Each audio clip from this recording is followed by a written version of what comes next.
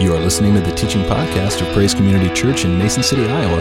For more information about our church, please visit praisecc.org.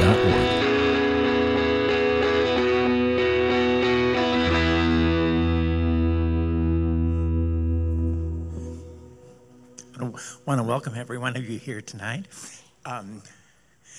It's good to be back. For some of you, I didn't. Yeah. I survived that nasty COVID. So one thing, now I'm trusting the antibodies to fight on my behalf for the future events that might come my way. Anyway, I was given the privilege of introducing Christopher Olson, and our lives intersected almost 30 years ago. And Mara and I were volunteer staff at Teen Challenge in Colfax, Iowa. And that's a long time ago. But Christopher came on staff at, I think, 29 years ago. And so our lives have intersected each other in various ways. And over the course of the years, we've spent some good times together. 2 years ago, we went to Colombia with him and his brother, and we were part of the per ministry staff for a conference. And I don't know if any of you have done international missions, but it's powerful and life-changing. Excuse me, I'm just a little short of breath. So anyway, I'll let him introduce more of his life as he feels he should. But please welcome Christopher Olson. Woo! Thank you, Bruce. It is a blessing to be here, and God is good. Every moment of every day, there's no shadow of turning with who He is. Aren't you glad that when you go to bed tonight, you don't have to worry about when you wake up in the morning, what's He going to be like? It's like, oh, I don't know. Today was okay. It was okay, but man, in the morning, I'm just not sure what I'm going to wake up to. And for some of us who have personalities where we tend to be a little more moody, people around us don't always know what they're going to find. It's like, oh, what's He like today? But that is not God. There is no shadow of turning with Him. And that would be bad news if God was a bad God. It's like, wow, He's never going to change. He's just bad all the time. No, the fact is He is good from beginning to end. That never ceases. It never changes. He is just good. And so not only that, but every morning when we wake up, are we going, God, I thank You that You are who You say that You are. You are immutable. You are the unchanging, perfect God who is good in everything. But even while you were sleeping, He was cooking up brand new mercy for you all night long, so that right when you awake, there's brand new, fresh baked mercy for you that day. He's that good of a God. And I'm happy to be here because I love being in God's presence. How many enjoy that time of worship? How many are thankful for the worship team leading us? Thank you very much. But I love being with the people of God, and specifically love being with people that are hungry for God. So here we are on this beautiful summer night, on a Saturday night where you could be out and about doing 1,000 other things, enjoying this beautiful weather. And you've come to this place tonight with what I would assume would be hunger for God. And so I want you guys to know that if we're going to gather, and we're going to not be out there in this beautiful weather, but we're going to gather in His name, like, let's get the most out of it. Let's get everything we can, everything God has for us this weekend, and let's pull on heaven. Let's open up our hearts wide to what God has for us and yield to Him and let Him do any and everything He wants to do in us and through us. I, by the grace of God, was born to wonderful parents. My dad's a minister, raised in the church, raised around the things of God. I'm very grateful for my background in the church. I'm very thankful for that. But I also have to say that I've been in enough church services to know that I don't just want another church service. I want to feast on the goodness of God. I want to live in his manifest presence. I don't want just a little more religious information to go into my head. I want to encounter the reality of the living God. That's how I want to live. And so God's graced me with the privilege of traveling different parts of the globe and ministering. And he chose me because he's good. And I wouldn't have picked me, but he picked me. So what can I do? I just go along with the ride and say, okay, Papa, let's run after you and run after your purposes in the nations of the earth. And so it's always interesting to me, you know, showing up in different places, in different settings, and different cultures, different styles, different ways of doing things. And, you know, every culture is unique and different, but it's the same God, the same Holy Spirit. Here's one of the things that I love about God is, I've never gone anywhere and God said, well, these people are a little more reserved, so we got to be careful here. I never went anywhere and said, and I never heard God say, well, I'm the healer, but I really don't want to heal in this context. I've never been anywhere where he's like, oh, they are assemblies of God. I really want to touch them, as opposed to the Baptists or something. No, God's not like that. Ministering in the context of Foursquare Church or independent churches, whatever it was. I just was recently ministering in Alaska in this little church on this little village on a little island. Basically, it's like a beautiful log church. I mean, to me, it looked like, the first time I saw it, it was like, wow, Little House on the Prairie or something. I mean, you're so far removed from civilization. And it's this little church that it's non-denominational because there's so few people in town that they're like, well, if everyone had their own denomination according to their background, like we'd have like 12 different churches and there'd only be one person a piece. So we can't do that. So let's put our differences aside and let's just have one church because we're so tiny and let's just focus on the main thing. And so in spite of that, they invited me 2 years ago to come minister on the Holy Spirit. Like, wow, I don't know why you did that. But God broke in a powerful way that weekend.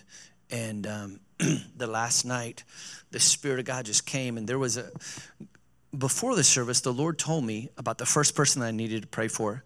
And it was this gal who was, I think like late 20s, maybe just right around 30. She had just recently started coming to the church, had no church background at all. This particular church was not used to really the moving of the Holy Spirit. And so she certainly wasn't accustomed to that, let alone just anything to do with church. She was like really brand new.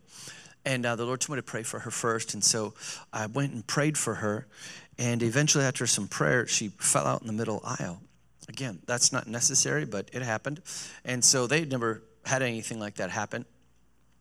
Eventually prayed for some other people, and a lot of the young kids got touched. I mean, these young boys, like 10, 12, probably right around 10, 12, 13 years old, right in that range, just weeping and sobbing in the presence of God. Now, you know you can't manufacture that. There's nothing I can do. That's God. For these young kids, there was nothing dramatic going on. There was no background music. It was just God touching their hearts. And eventually later, some of them receiving their prayer language. And it was just beautiful to see. And eventually, I had to go and leave that night to get packed and fly out very early in the morning for my first of like 486 flights to get back to Iowa. It seemed like it anyways. First of several flights. And so I walked out and she's still on the floor.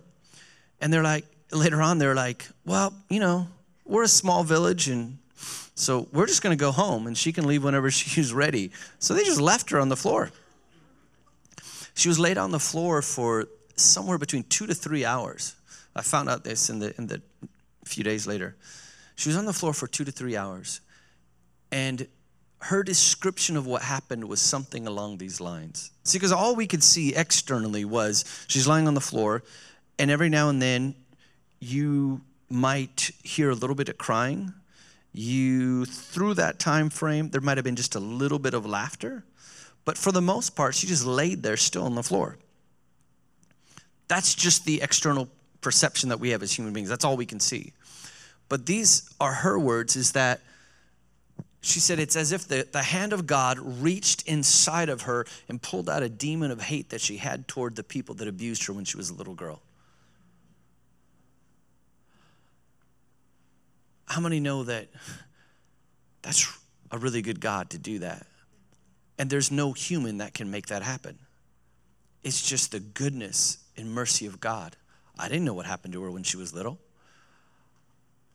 I didn't know what happened. I didn't know what she was having to process through. I didn't know about any forgiveness she needed to embrace.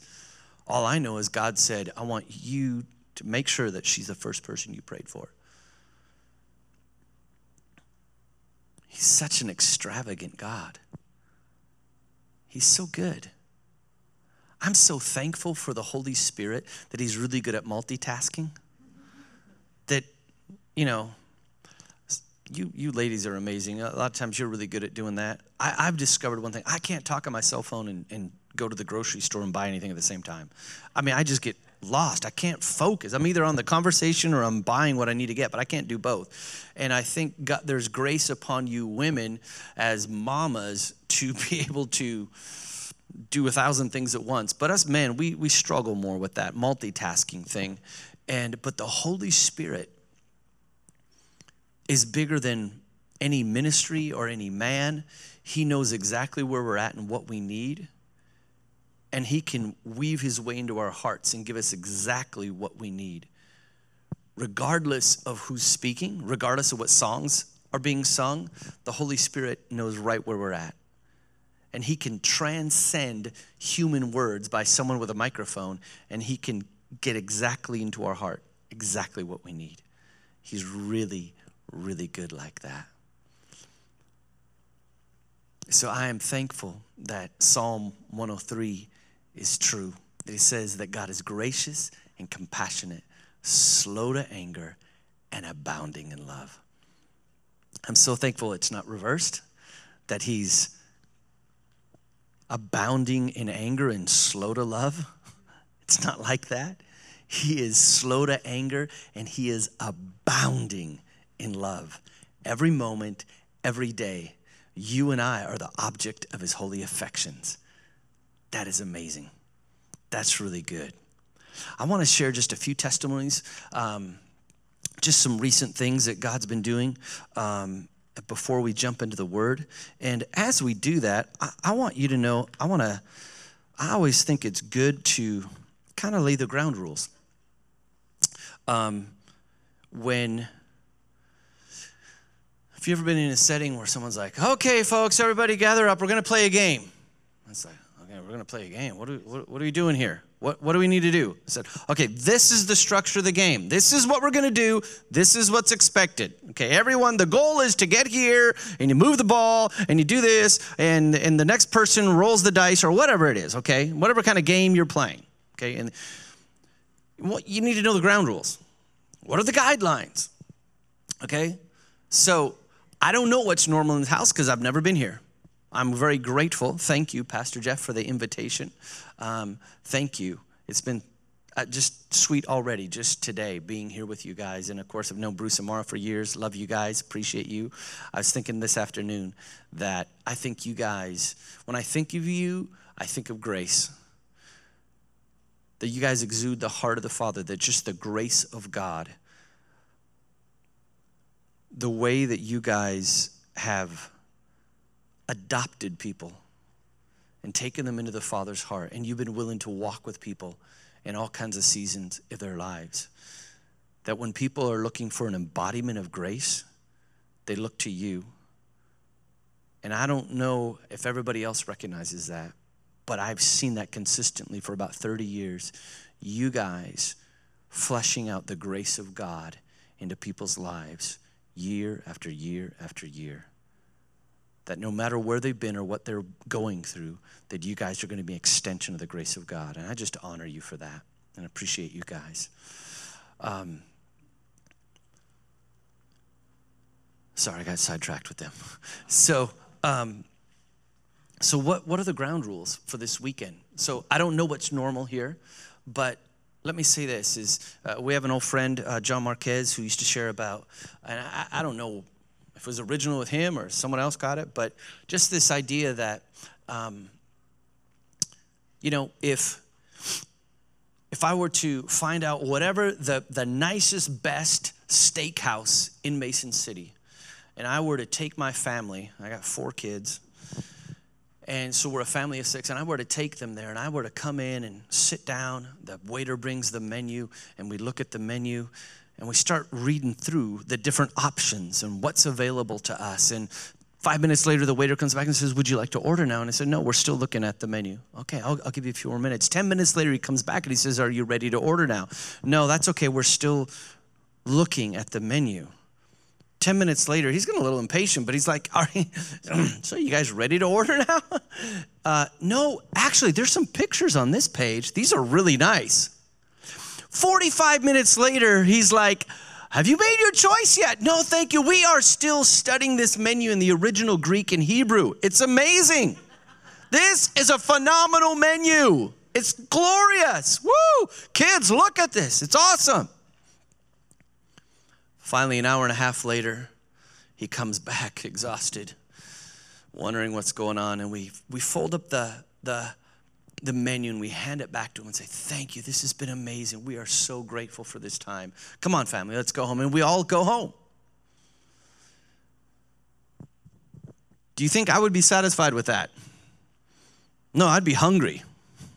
Man, smelling all that steak and then you're still hungry, you haven't eaten. My family would be disappointed, irritated, frustrated with me. A menu is a powerful tool, but it's supposed to lead you to the feast.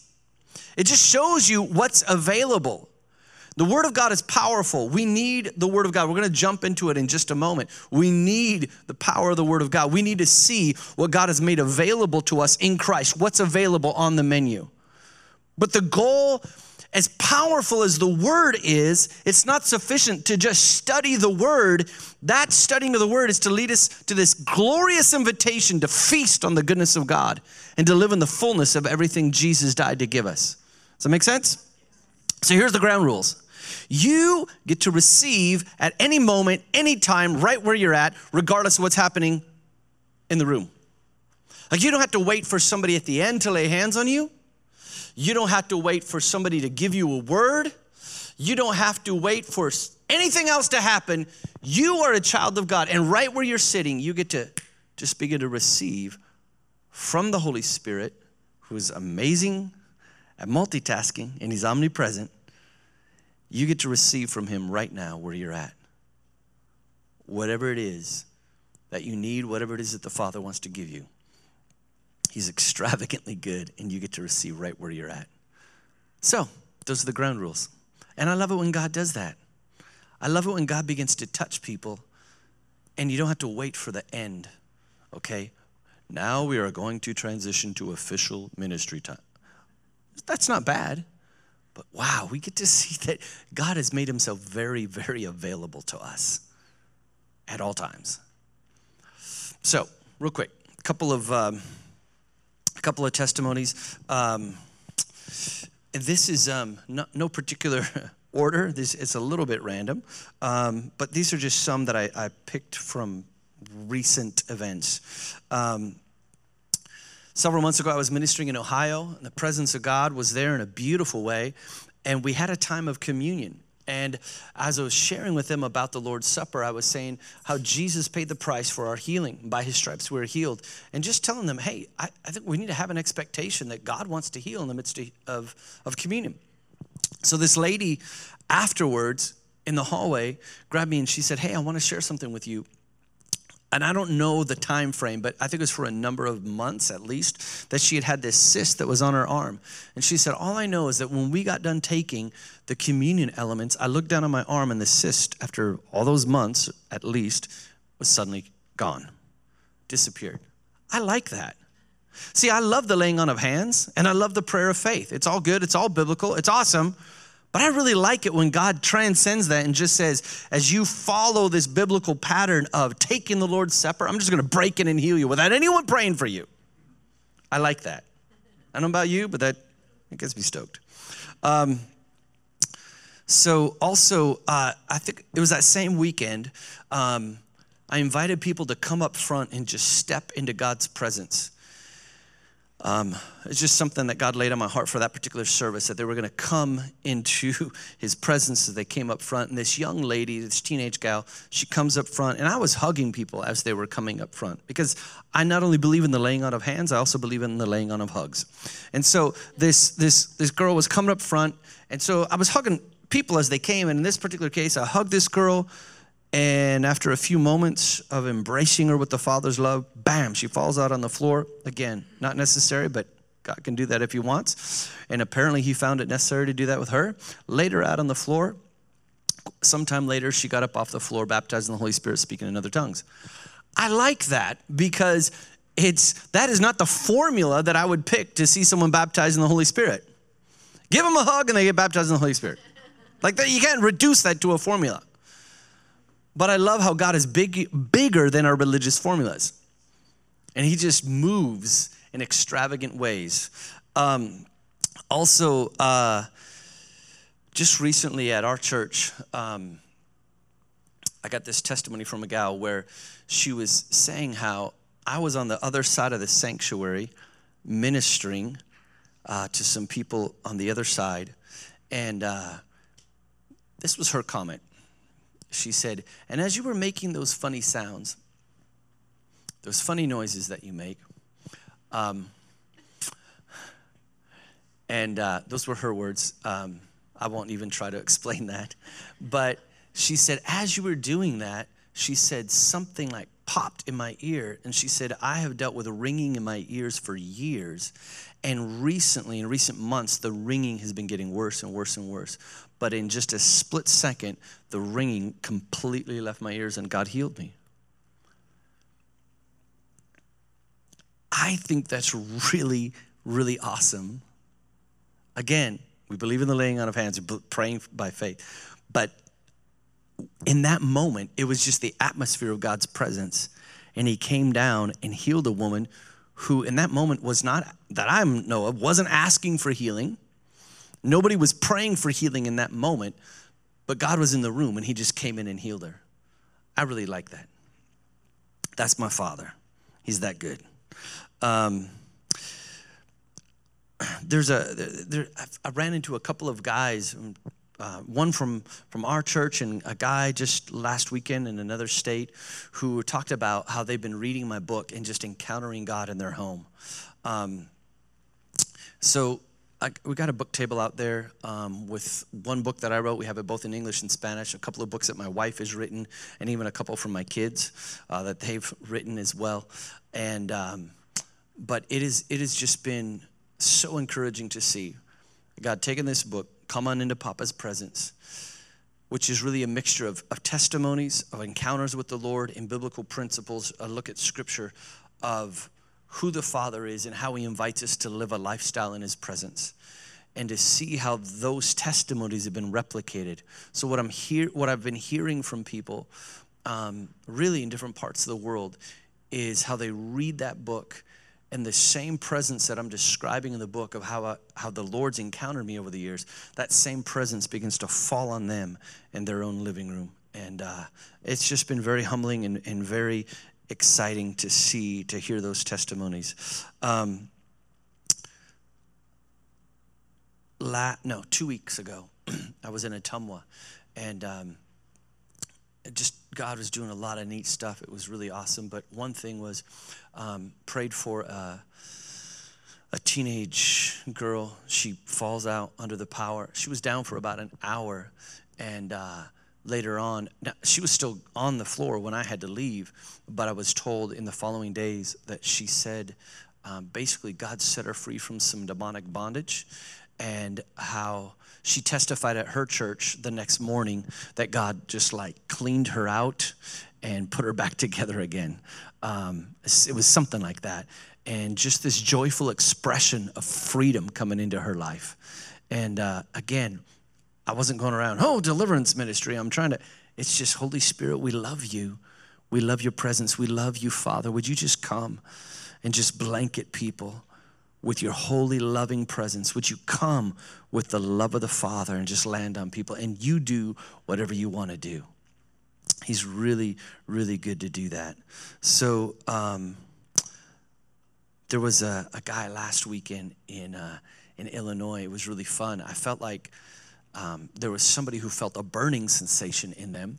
And I said, man, if you feel something burning in you, I want you to come up front. So this guy, probably late 20s, around 30 years old, he comes up front. I'm like, what's going on? And he's like, my knee's been really messed up for, it was at least several days, maybe a few weeks. And he said, hey, it's been very difficult to walk. I believe the cartilage was messed up. And he was, I think what he was saying was he was bone on bone. And he said, all of a sudden I felt something burning right here. I said, well, let's pray for it. So I prayed over his knee, and I said, check it out and see what you can do. And as I went to pray for the next person while he's checking out, he bends down, and he's like, oh my gosh, I don't feel anything. It's gone. And then he just starts jumping up and down. I won't even try to show you what he was doing. I mean, jumping up and down like a wild man, shouting, hallelujah, thank you, Jesus. It was wild, and it was fun. You don't always get that expression from people, but that one was fun. So So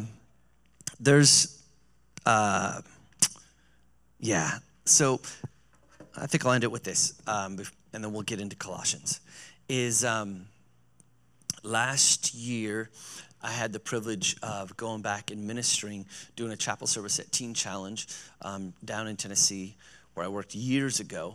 And this particular Teen Challenge, they have both men and women there. And so their backgrounds are, all of them are some kind of abuse, some kind of addiction that's going on, life-controlling problems. Most of them are going to be drugs and alcohol. And so God just showed up and powerfully touched people. And it was beautiful to see. And frankly, it was beautiful to see what God was doing, but also it was wild. It was pretty crazy. And so toward the end, I said, I want to go after healing for anyone who has any pain, sickness, disease in your body that's a result of your sinful choices. And the idea was this, and I explained that, it's one thing to say, God heals. How many know it's a whole other thing to say, God wants to heal? Rather than just say, well, he's sovereign, he's powerful, he can. But I say he wants to heal. Then it's a whole other thing to say, okay, God wants to heal those people out there, or my neighbor, somebody next to me. God wants to heal her. She's a real saint of God. But God actually wanting to heal me. Now that's a little more specific. But then it's another thing to say, the pain or the sickness, the disease in my body is a direct result or even an indirect result of my sinful choices. I have some kind of disease in my body because of the lifestyle of sin that I lived. And I gave some different examples, like somebody, they could have pain in their hand because 10 years ago they were in a drunken brawl and they punched somebody and their hand never did heal right and it's still messed up. Somebody else, their back is still in pain from 8 years ago when they were driving under the influence and they got in a car wreck and their back is still messed up from it. Or sexually transmitted diseases. The list goes on. And one of the things I mentioned was hepatitis, which I didn't need a word of knowledge for any of this. It's just the environment is, their background, a lot of them have hepatitis because of their drug use. So I just said, anyone who has that, I want you to raise your hand. And so we prayed, and like I said, it was awesome. God did a lot of things. But in that moment, you can't tell if somebody has some kind of disease in their blood, whether they're healed. You can't prove that in the moment. It's like you have to get it checked out later. So we finish the meeting and move on, and I get back home. So months later, I get a report from a gal who worked there, Sherry Zinnert. She let me know. She said, hey, I wanted you to know, one of the gals, these gals, so the guys were up front, the gals were in the back. I keep them nice and separated. And they're in the back, and they said, this gal was quite skeptical of everything. And the impression I got from her is she was probably just skeptical of anything of the Lord. Like she just knows, man, my life's a mess from drugs and alcohol, and so I need help. I don't know if God's real. I don't know if he's the solution, but I will go there and see what they can do. Okay, that's the impression I had. At the very least, what she meant was she was skeptical of me and things I was doing and saying. Okay, so she was pretty skeptical about all this. So she certainly didn't have any faith in this meeting, but her thought process was, well, I got hepatitis C, so I'll just lift my hand, whether this is real or not, whether this works, but that's me, I have it. No faith at all. Some months later, she goes back to the doctor, gets a checkup, they test her blood, and the doctor's like, you are completely hep-free. God healed her. Isn't that extravagantly kind of him? To take somebody who's like full of doubt, full of unbelief. They're like, I don't even think he would do that. I don't even think I'm a candidate for this because I'm not even sure it's real, but I'm just going to raise my hand. Yeah, that's me. And God breaks in and brings healing to them. I love that. That's the kind of extravagant God that we have. He's really, really merciful and kind. And a few weeks back up in Alaska, the last night there, the joy of the Lord broke out. And I love that. Because how many know we have a joyful God, a joyful Father? Colossians 3:12. Go to 3:12.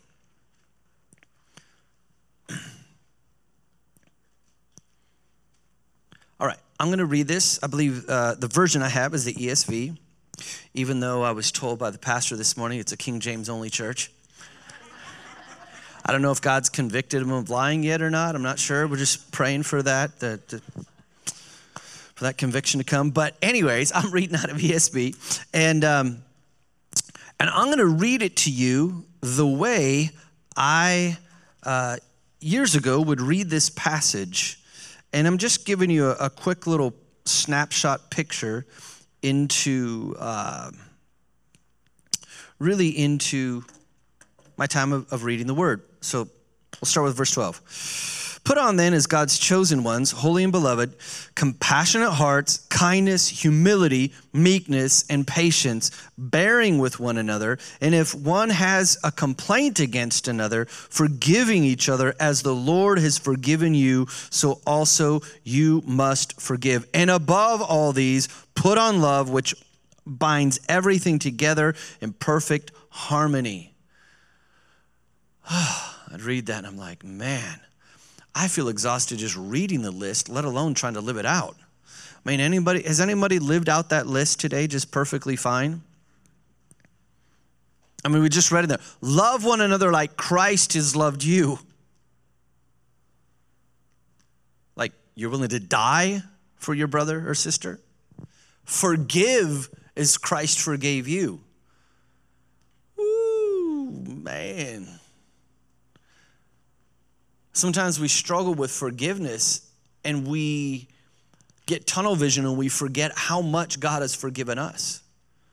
That while we were still sinners, Christ died for us. Aren't you glad it wasn't when we finally got our act together, then God said, okay, my grace will be extended to you? There was just, he painted a bullseye for mercy over our hearts. And he sent Jesus to the cross while we were still sinners. And so I read this list and I'm like, put on compassionate hearts. Be patient. Anyone ever had toddlers? It says, be patient. I think God gave us toddlers to be one of the primary tools to deal with creating patience in our hearts. I loved that stage when our kids were toddlers because they're so stinking adorable. And I think God was strategic like that because if they weren't so cute and adorable and cuddly, it would be a lot harder. But it's like, oh, they're so stinking cute at that stage, okay? So he's talking about bear with one another, these grievances, bear with one another, put up with one another. And I'm like, oh, God, this is a tough list to read. And one day I'm reading this and the Lord says, go back and read it again. I'm like, okay, I'll read it again. Verse 12, put on then, as God's chosen ones, holy and beloved, compassionate hearts, kindness, humility, meekness, and patience. He said, read it again. Okay. Put on then as God's chosen ones, holy and beloved. Compassionate. And I'm going through this and I'm so focused on the virtues I need to have and the qualities I need to live in and the the characteristics that I need to express in my life. I'm like, God, this is hard. And he said, go back and read it again, but read it slower. So I'm like, okay. Put on then is God's chosen ones, holy and dearly loved. And he kept telling me to slow down because he wanted to highlight to me that before he gets in the list of what we need to do or attitudes we need to embrace, he's first given us a description of who we are. And I had to pause and go, wow, God, right here you're saying, put on then as God's chosen ones, holy and beloved. Paul is saying these qualities, these characteristics that we are to exude in our lives, they come from the reality of who we already are in Christ. And he's saying, as children of God, this is who you are. As God's chosen ones, holy and dearly loved. One of the things that I feel like the Lord's had me on a journey for some years now is to recognize that I'm not striving to become something I'm not. And sometimes we have a view of the Christian life that way. Like, I'm going to try to be a good Christian. How about living with biblical language that says I've been adopted, I'm in Christ. This is who I am. And I need all of my actions and attitudes to flow out of that reality that's already been settled, that I'm in Christ. So I'm not striving to be something that I'm not. I need to align myself with truth and come into agreement with what the Father says about me and say, thank you, Father, this is who you made me to be. I agree with him, and then let these other virtues flow out of that fountain of my identity in Christ. So I want to look at these three terms, these three words that he uses, and I'm going to bounce around with the order a little bit. But he says this, as chosen, holy, and beloved, or dearly loved, some versions say. Let me start out with this one, holy. God is holy. He is holy, holy, holy. Right? God is holy. Who's this verse referring to when it says holy? Who? Okay. Are you holy? No, seriously, are you really holy?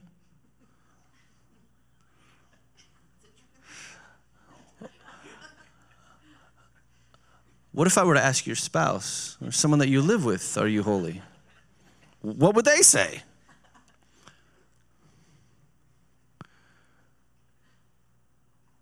So yes, God is holy, but this says that we too are holy.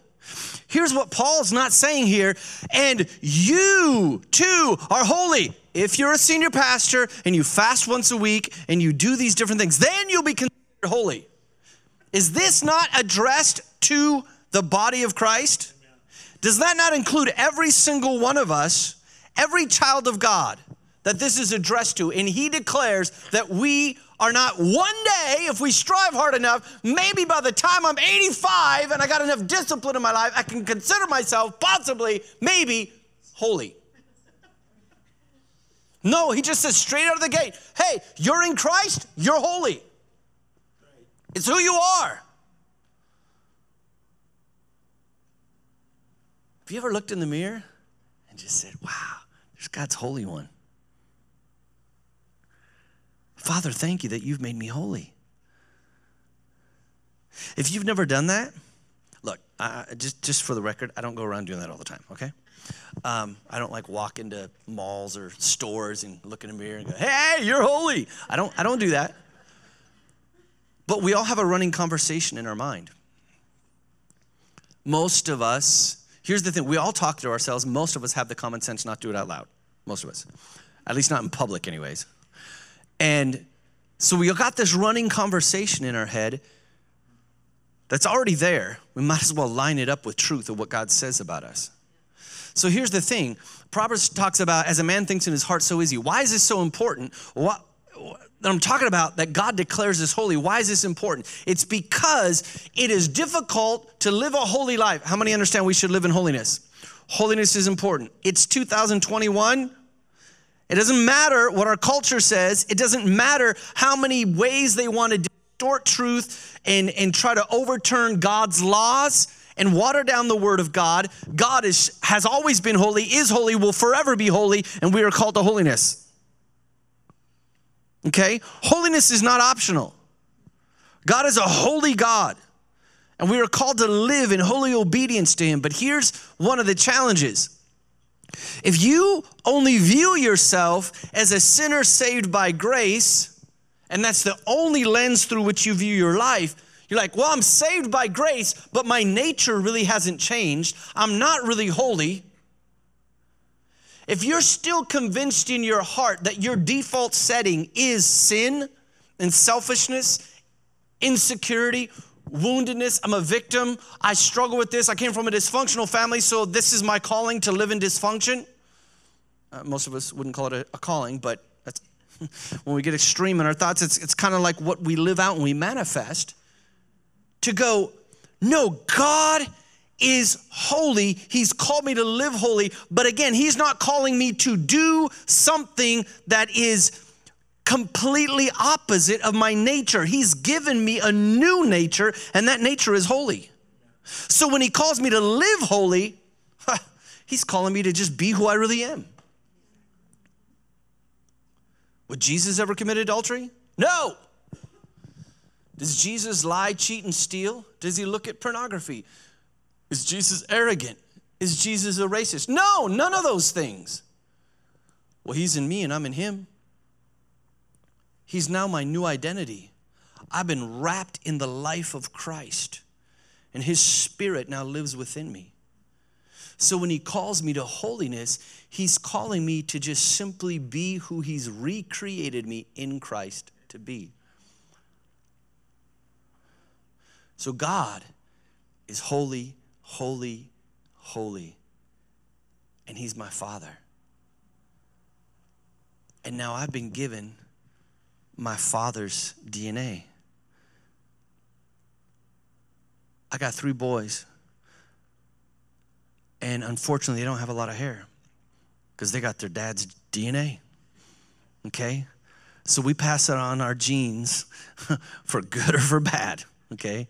And for my poor kids, it's the downside of being my offspring, okay? But you and I, we've received the genetic code from the Father. Why do I use language like that? It's not bizarre, it's not new age, it's simply biblical. Because Peter said that we've been made partakers of the divine nature. We've been born again of the divine seed, the divine sperma. The divine seed has been placed within us. We've been born again from above, new creations who receive a new nature. So now my default setting is holiness. But here's the thing, if I'm not convinced of it, I'm not gonna live in the good of it. If my mind's not renewed and I'm still convinced that my default setting is a victimized orphan who lives in chaos, who lives in poverty, who lives in bitterness and destruction, in woundedness and sin, who lives in pride, who lives in immorality, if that's what I'm convinced of, my heart's going to keep pulling me that direction because my mind is telling me that's what's normal, rather than agreeing with God who says your new normal is holiness. The other aspect is simply this. You are the temple of who? The Holy Spirit. The Holy Spirit now lives inside of me. So it only makes sense that we would live out holiness. So I want you to just say this with me. You ready? Father, I thank you that you've made me to be holy. Holiness is my nature. Woohoo! You made me to be holy. Thank you that I'm holy. Holiness is my new nature.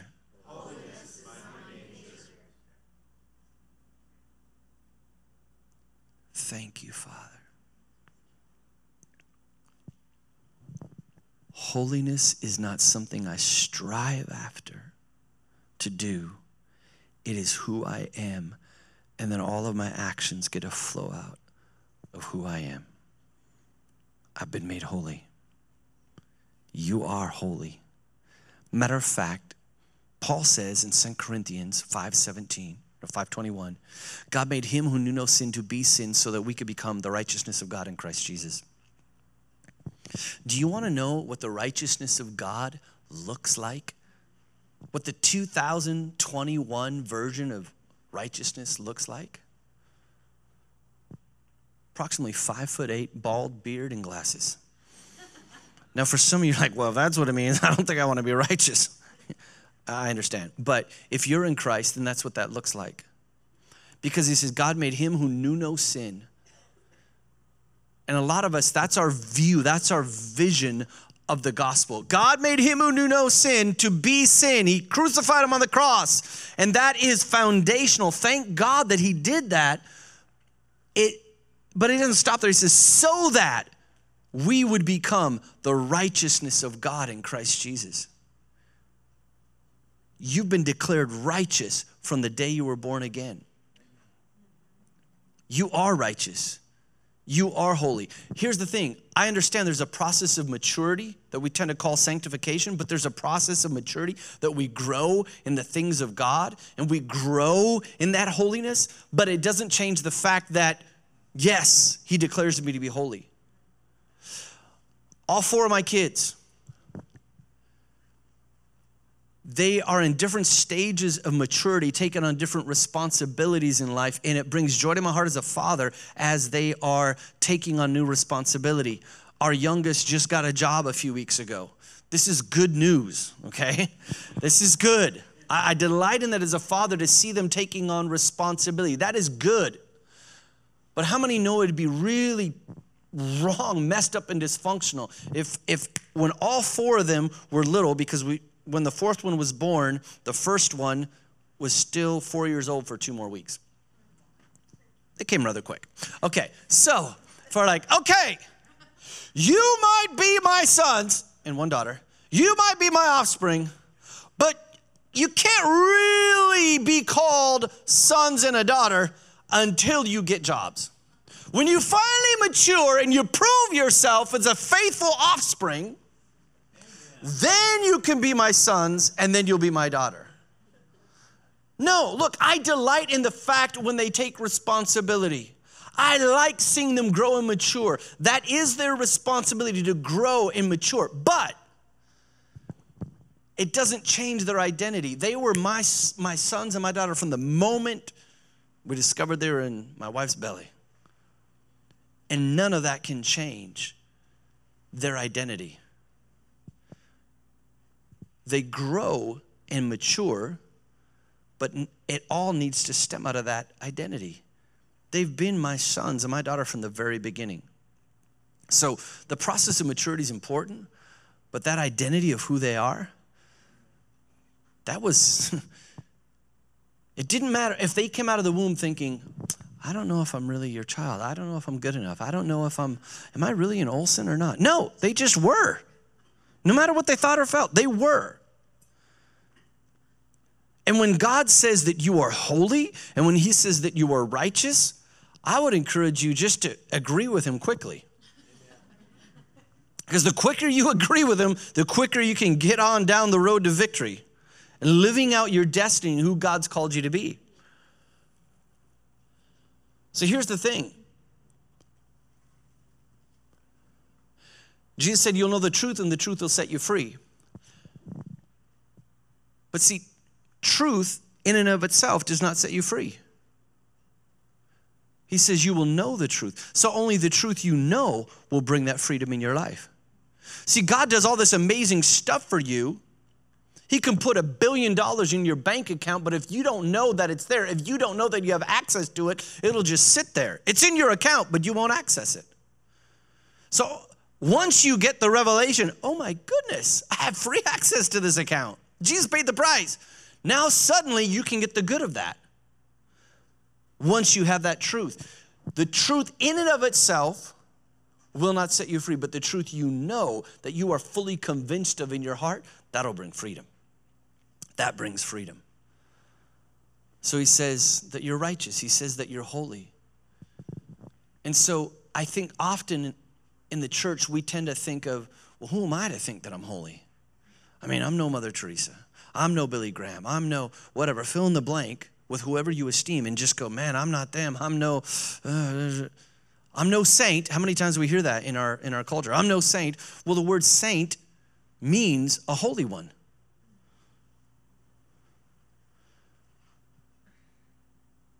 So it's not humility to disagree with God.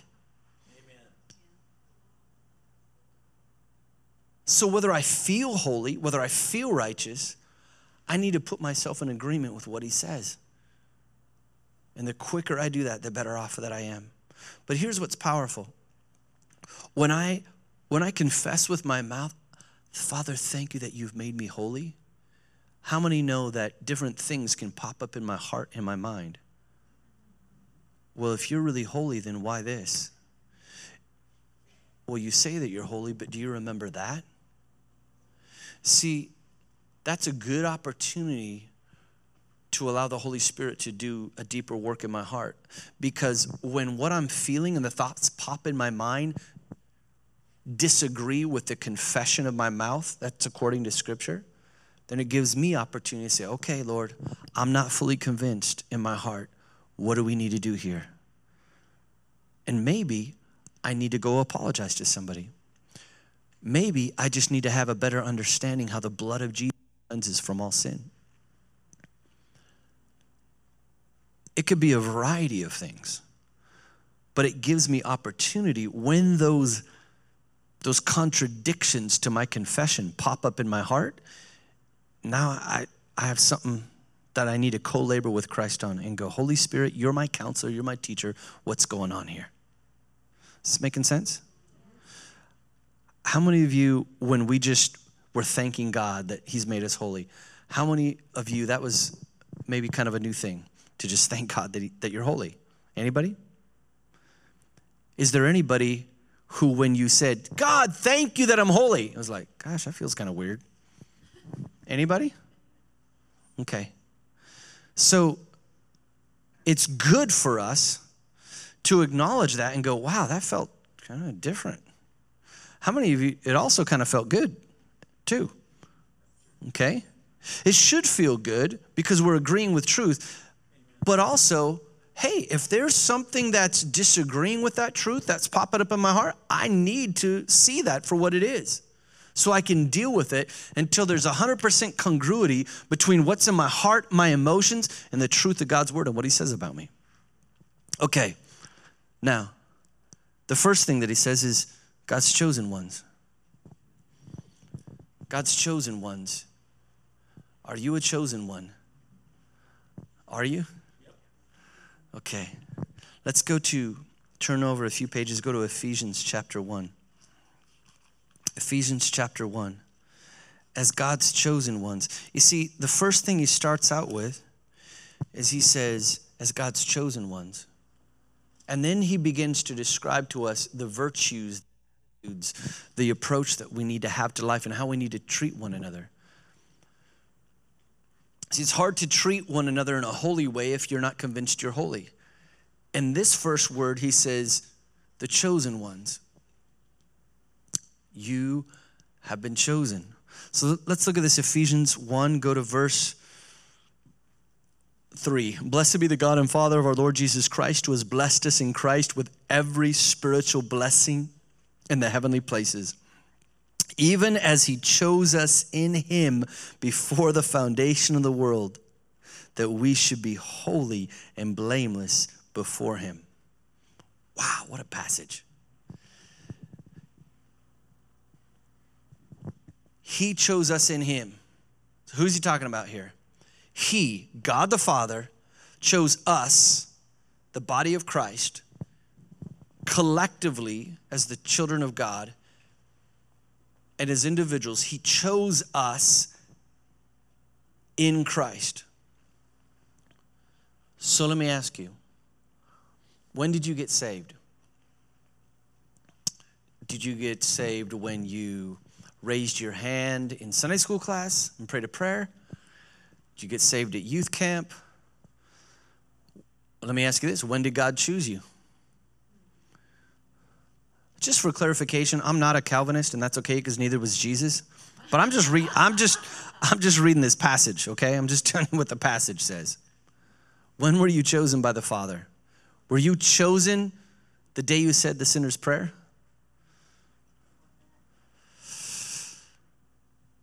Chosen before the founding of Mason City. Chosen before your parents ever had an idea that you would arrive. You were chosen before your grandparents could ever dream of having grandkids. You were chosen by God the Father in his beloved Son Jesus before the creation, before the foundation of the world. I don't even know how that's possible. But I don't have to understand it to agree with it. I don't have to figure it all out to see the benefit of it. He said yes to me long before I ever said yes to him. We love him. Why? Because he first loved us. And we simply reciprocate that love. He chose us in Christ before the foundation of the world. And you read just a little bit further down there, he says that we would really screw up and mess up a whole lot, but somehow barely get through the pearly gates. Is that what he says? It says that we should be holy and blameless before him. In love, he predestined us to be adopted as sons. If you've never taken this passage of Scripture and meditated on it, I encourage you to do that. These are mysteries we don't fully comprehend, but let me tell you this. These are a few things that I get out of this passage. If God chose you, he didn't do it reluctantly. There was nobody convincing God. With God, love doesn't come softly. It's like, well, I've been putting up with her for a long time. Eventually, she finally convinced me to like her. No, it's not like that. If God chose you, it's because he wanted you. See, sometimes we have a tendency, I think, in the church to think that, well, God loves me because Jesus died on the cross, and that is not true. Jesus died on the cross because the Father always, always loved you.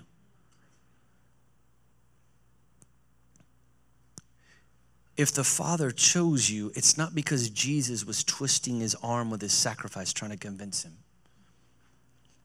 It has always been in the Father's heart to love you from the very beginning. And if he chose you, it's because he wanted you. And this is what's amazing to me as I read this passage of Scripture. As I read that, I realize there's never been one moment of your entire existence when you've not been wanted.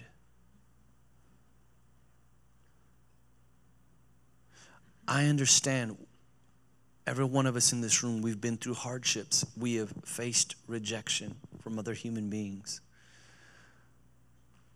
But the glory of it is, from the ultimate perspective, from the God of all of eternity, from the ultimate authority figure, is that he chose you because he wanted you. And there's never been one moment of your existence when you've not been wanted. I'm not denying the reality of human rejection and how painful that is. All I'm saying is the acceptance of the Father is a whole lot bigger. It's a whole lot bigger. See, the Lord spoke to me a few years ago. He said, you know, so often we speak in church, we say things like this: your past doesn't define you. It's kind of funny how we never clarify what that is. Like, we just always assume we know what we're talking about. When we say past, it always means negative. Nobody, well, you know, she has a past. Well, yeah, we all do. Like, there's past, there's present, there's future. But for some reason, we always default to the negative. Nobody goes, you know, he has a real past full of abundance and blessing and holiness and obedience. Nobody says that. It's just we always think the negative. And so we say things like this in church. Your past does not define you. And I understand what we're saying is that what we're trying to say is your sin doesn't define your value and so forth. And that's true. I get that. That's good. But the Lord spoke to me. He said, your past does define you. The problem is the enemy's tried to define your past on when you blew it here and you screwed up there and you messed up in this area and you blew it again in that area. And when you said, I'll never do that again, and you still screwed up. And then even after you got saved and you kept falling into this stuff, and then even ministry and you knew better and you still found yourself going, why do I keep doing that? The enemy's wanting to define you by recent history, as in the last 5, 10, 15, 20, 30, 40. I won't keep going. And beyond years. That's what the enemy wants to define you by. But that's a small slice of time. He's like, Christopher, your past does define you. But this alone is the past that gets to define you.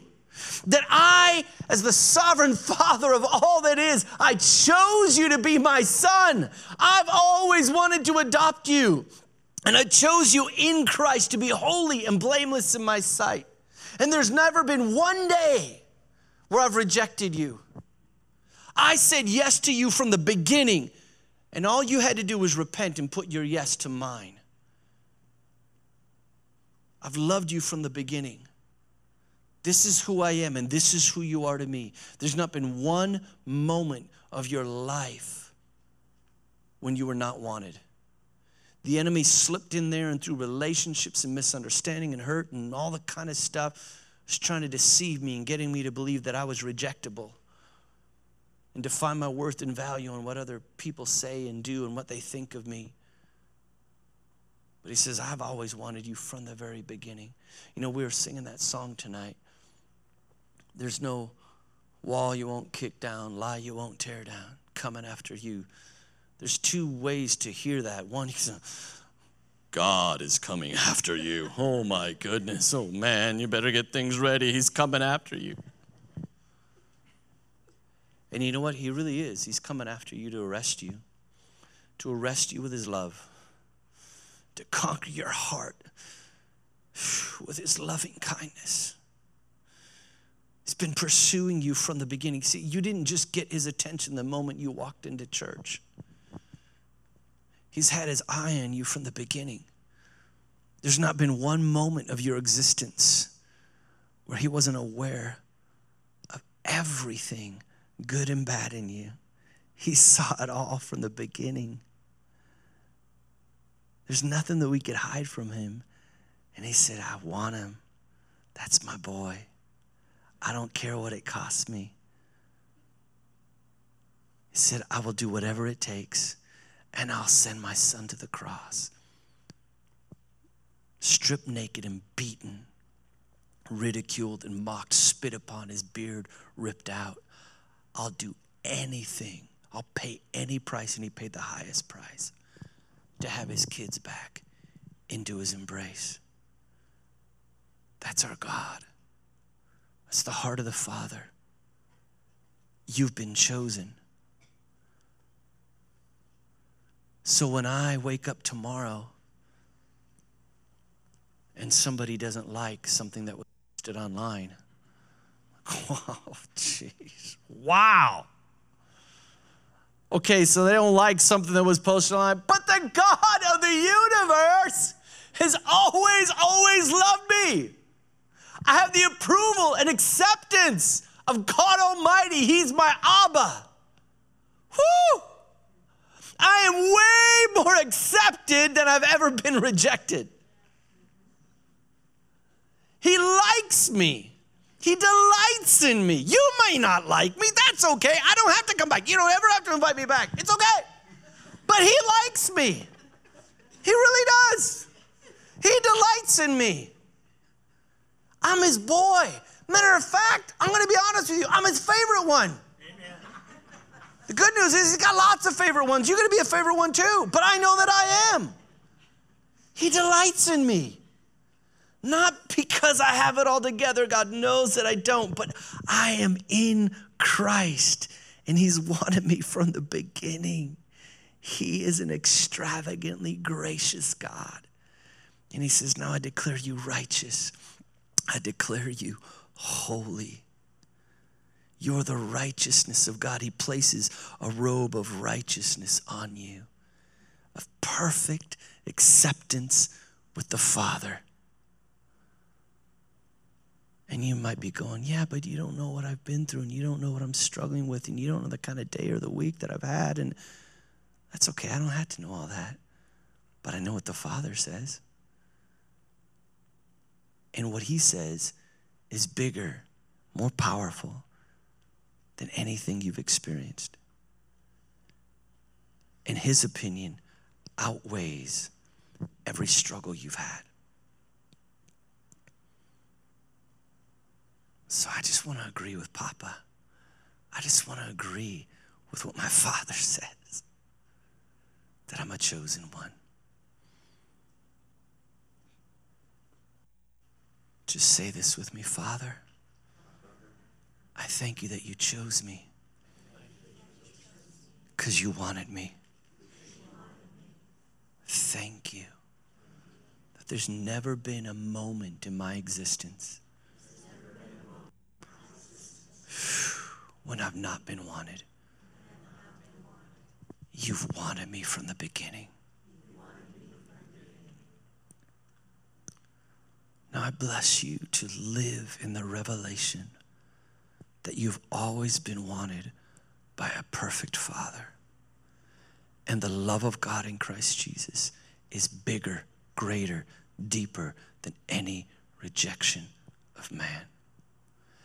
And the final thing that Paul says about us is chosen, holy, and dearly loved. It's who you are.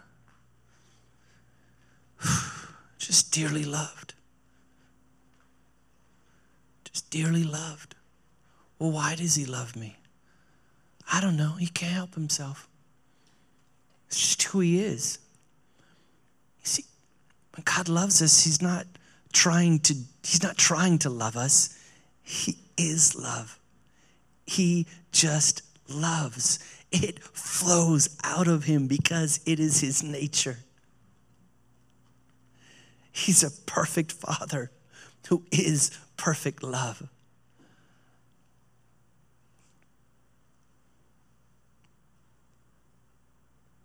Who do you think God loves more? You or Jesus? Yeah. John 17:23. Jesus is praying his high priestly prayer, and he says, Father, I thank you that you have loved them with the same love with which you've loved me. I want you to think about that for a second. You've been adopted and placed in Christ, robed with his royal perfection, clothed with a robe of righteousness that gives you absolute perfect standing before a holy God. And then Jesus says, Father, I thank you. The exact same way that you've loved me, you love her just the same. God loves you the exact same way he loves Jesus, his only begotten Son. I don't know about you, but I understand why he loves Jesus that way. Jesus never sinned once, perfectly obeyed the Father in word, thought, deed. He said, I always do what pleases the Father. I don't know about you, but that's not been my track record. But I'm thankful for the divine exchange, that we exchanged track records. He became sin on the cross with my sinfulness so that I could be righteous with his righteousness. And now God relates to me not based upon my performance, although what I do and my attitudes and actions are important, but he relates to me based on his beloved Son, Jesus. And my identity's been wrapped in him. My identity's intertwined with him. Because I'm in Christ, in this covenant union where all that he has is mine and all that I am is his. When he died on the cross, he not only took my place as a sinner to take judgment for sin, he also took my identity. He became a condemned sinner so that I in turn could become a beloved son, clothed and wrapped in his righteousness. There is no difference between God's love for Jesus and his amazing love for you. He's loved you from the beginning. It's who he is. He's so good. It says in Zephaniah 16 that he sings over us.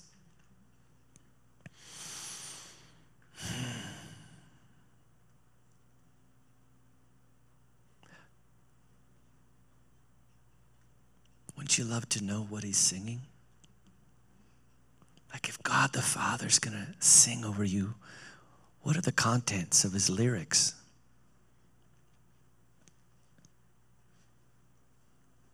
A few years back, I was in the balcony of our church praying one morning, and the Lord said, Christopher, I want you to know something. I sing over you every single day, whether you're listening or not. Even if you're not paying attention, it can't stop me from singing over you. It's the heart of the Father. It's who he is.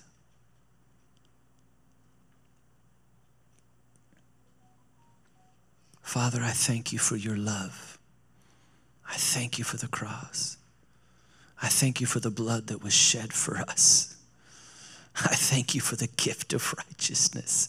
I thank you that we have not had to convince you of anything. There's not a one in this room who's had to convince you to try to love us. You've just been loving us with a holy, perfect, inexhaustible love from before the beginning. I feel like there's just this flow of the love of God coming into the room, and his affections are aimed straight at your heart. And I just bless you to get in line with the hose that's pouring out the love of God.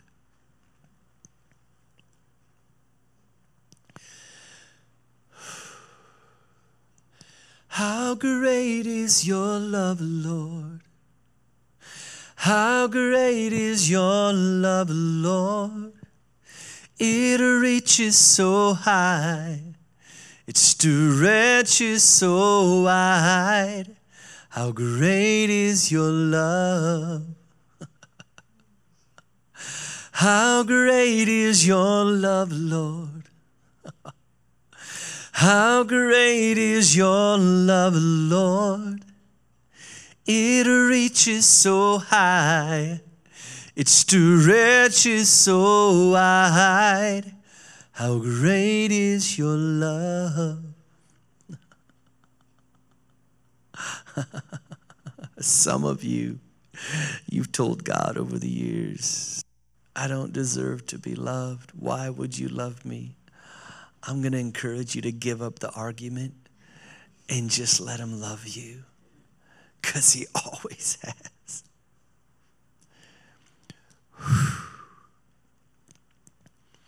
Holy Spirit, I thank you for your presence in this room right now. And Lord, I thank you that the death, burial, and resurrection of Jesus has paved the way for us to come to the Father's banqueting table. There is a feast that the Father has prepared for you from the very beginning. And do not think that you're unworthy to sit at the Father's table. Jesus paid a high price for you to receive the full riches of your inheritance. There is a seat at the Father's table reserved for you.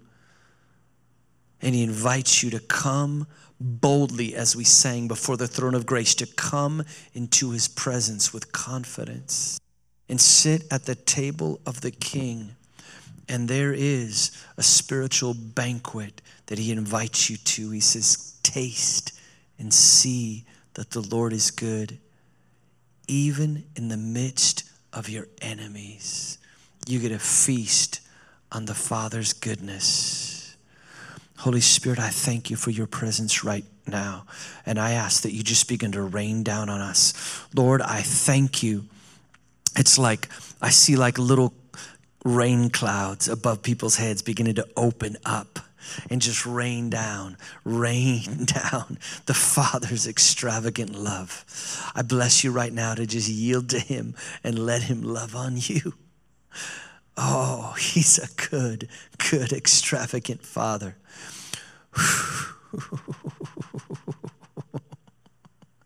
If you want, you can just put your hands out before him.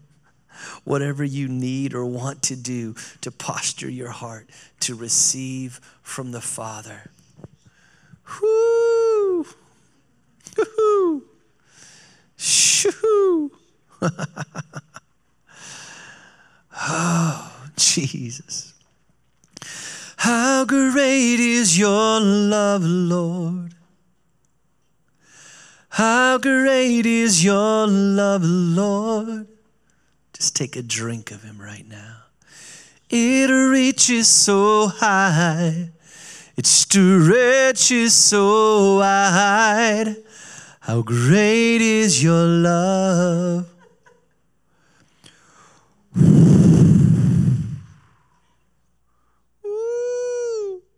Shh. More.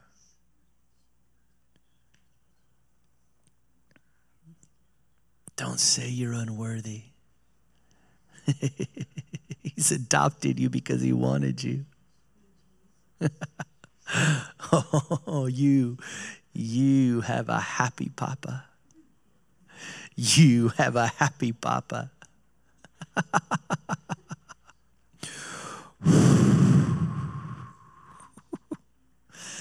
How great is your love, Lord. How great is your love, Lord. It reaches so high. It stretches so wide. How great is your love.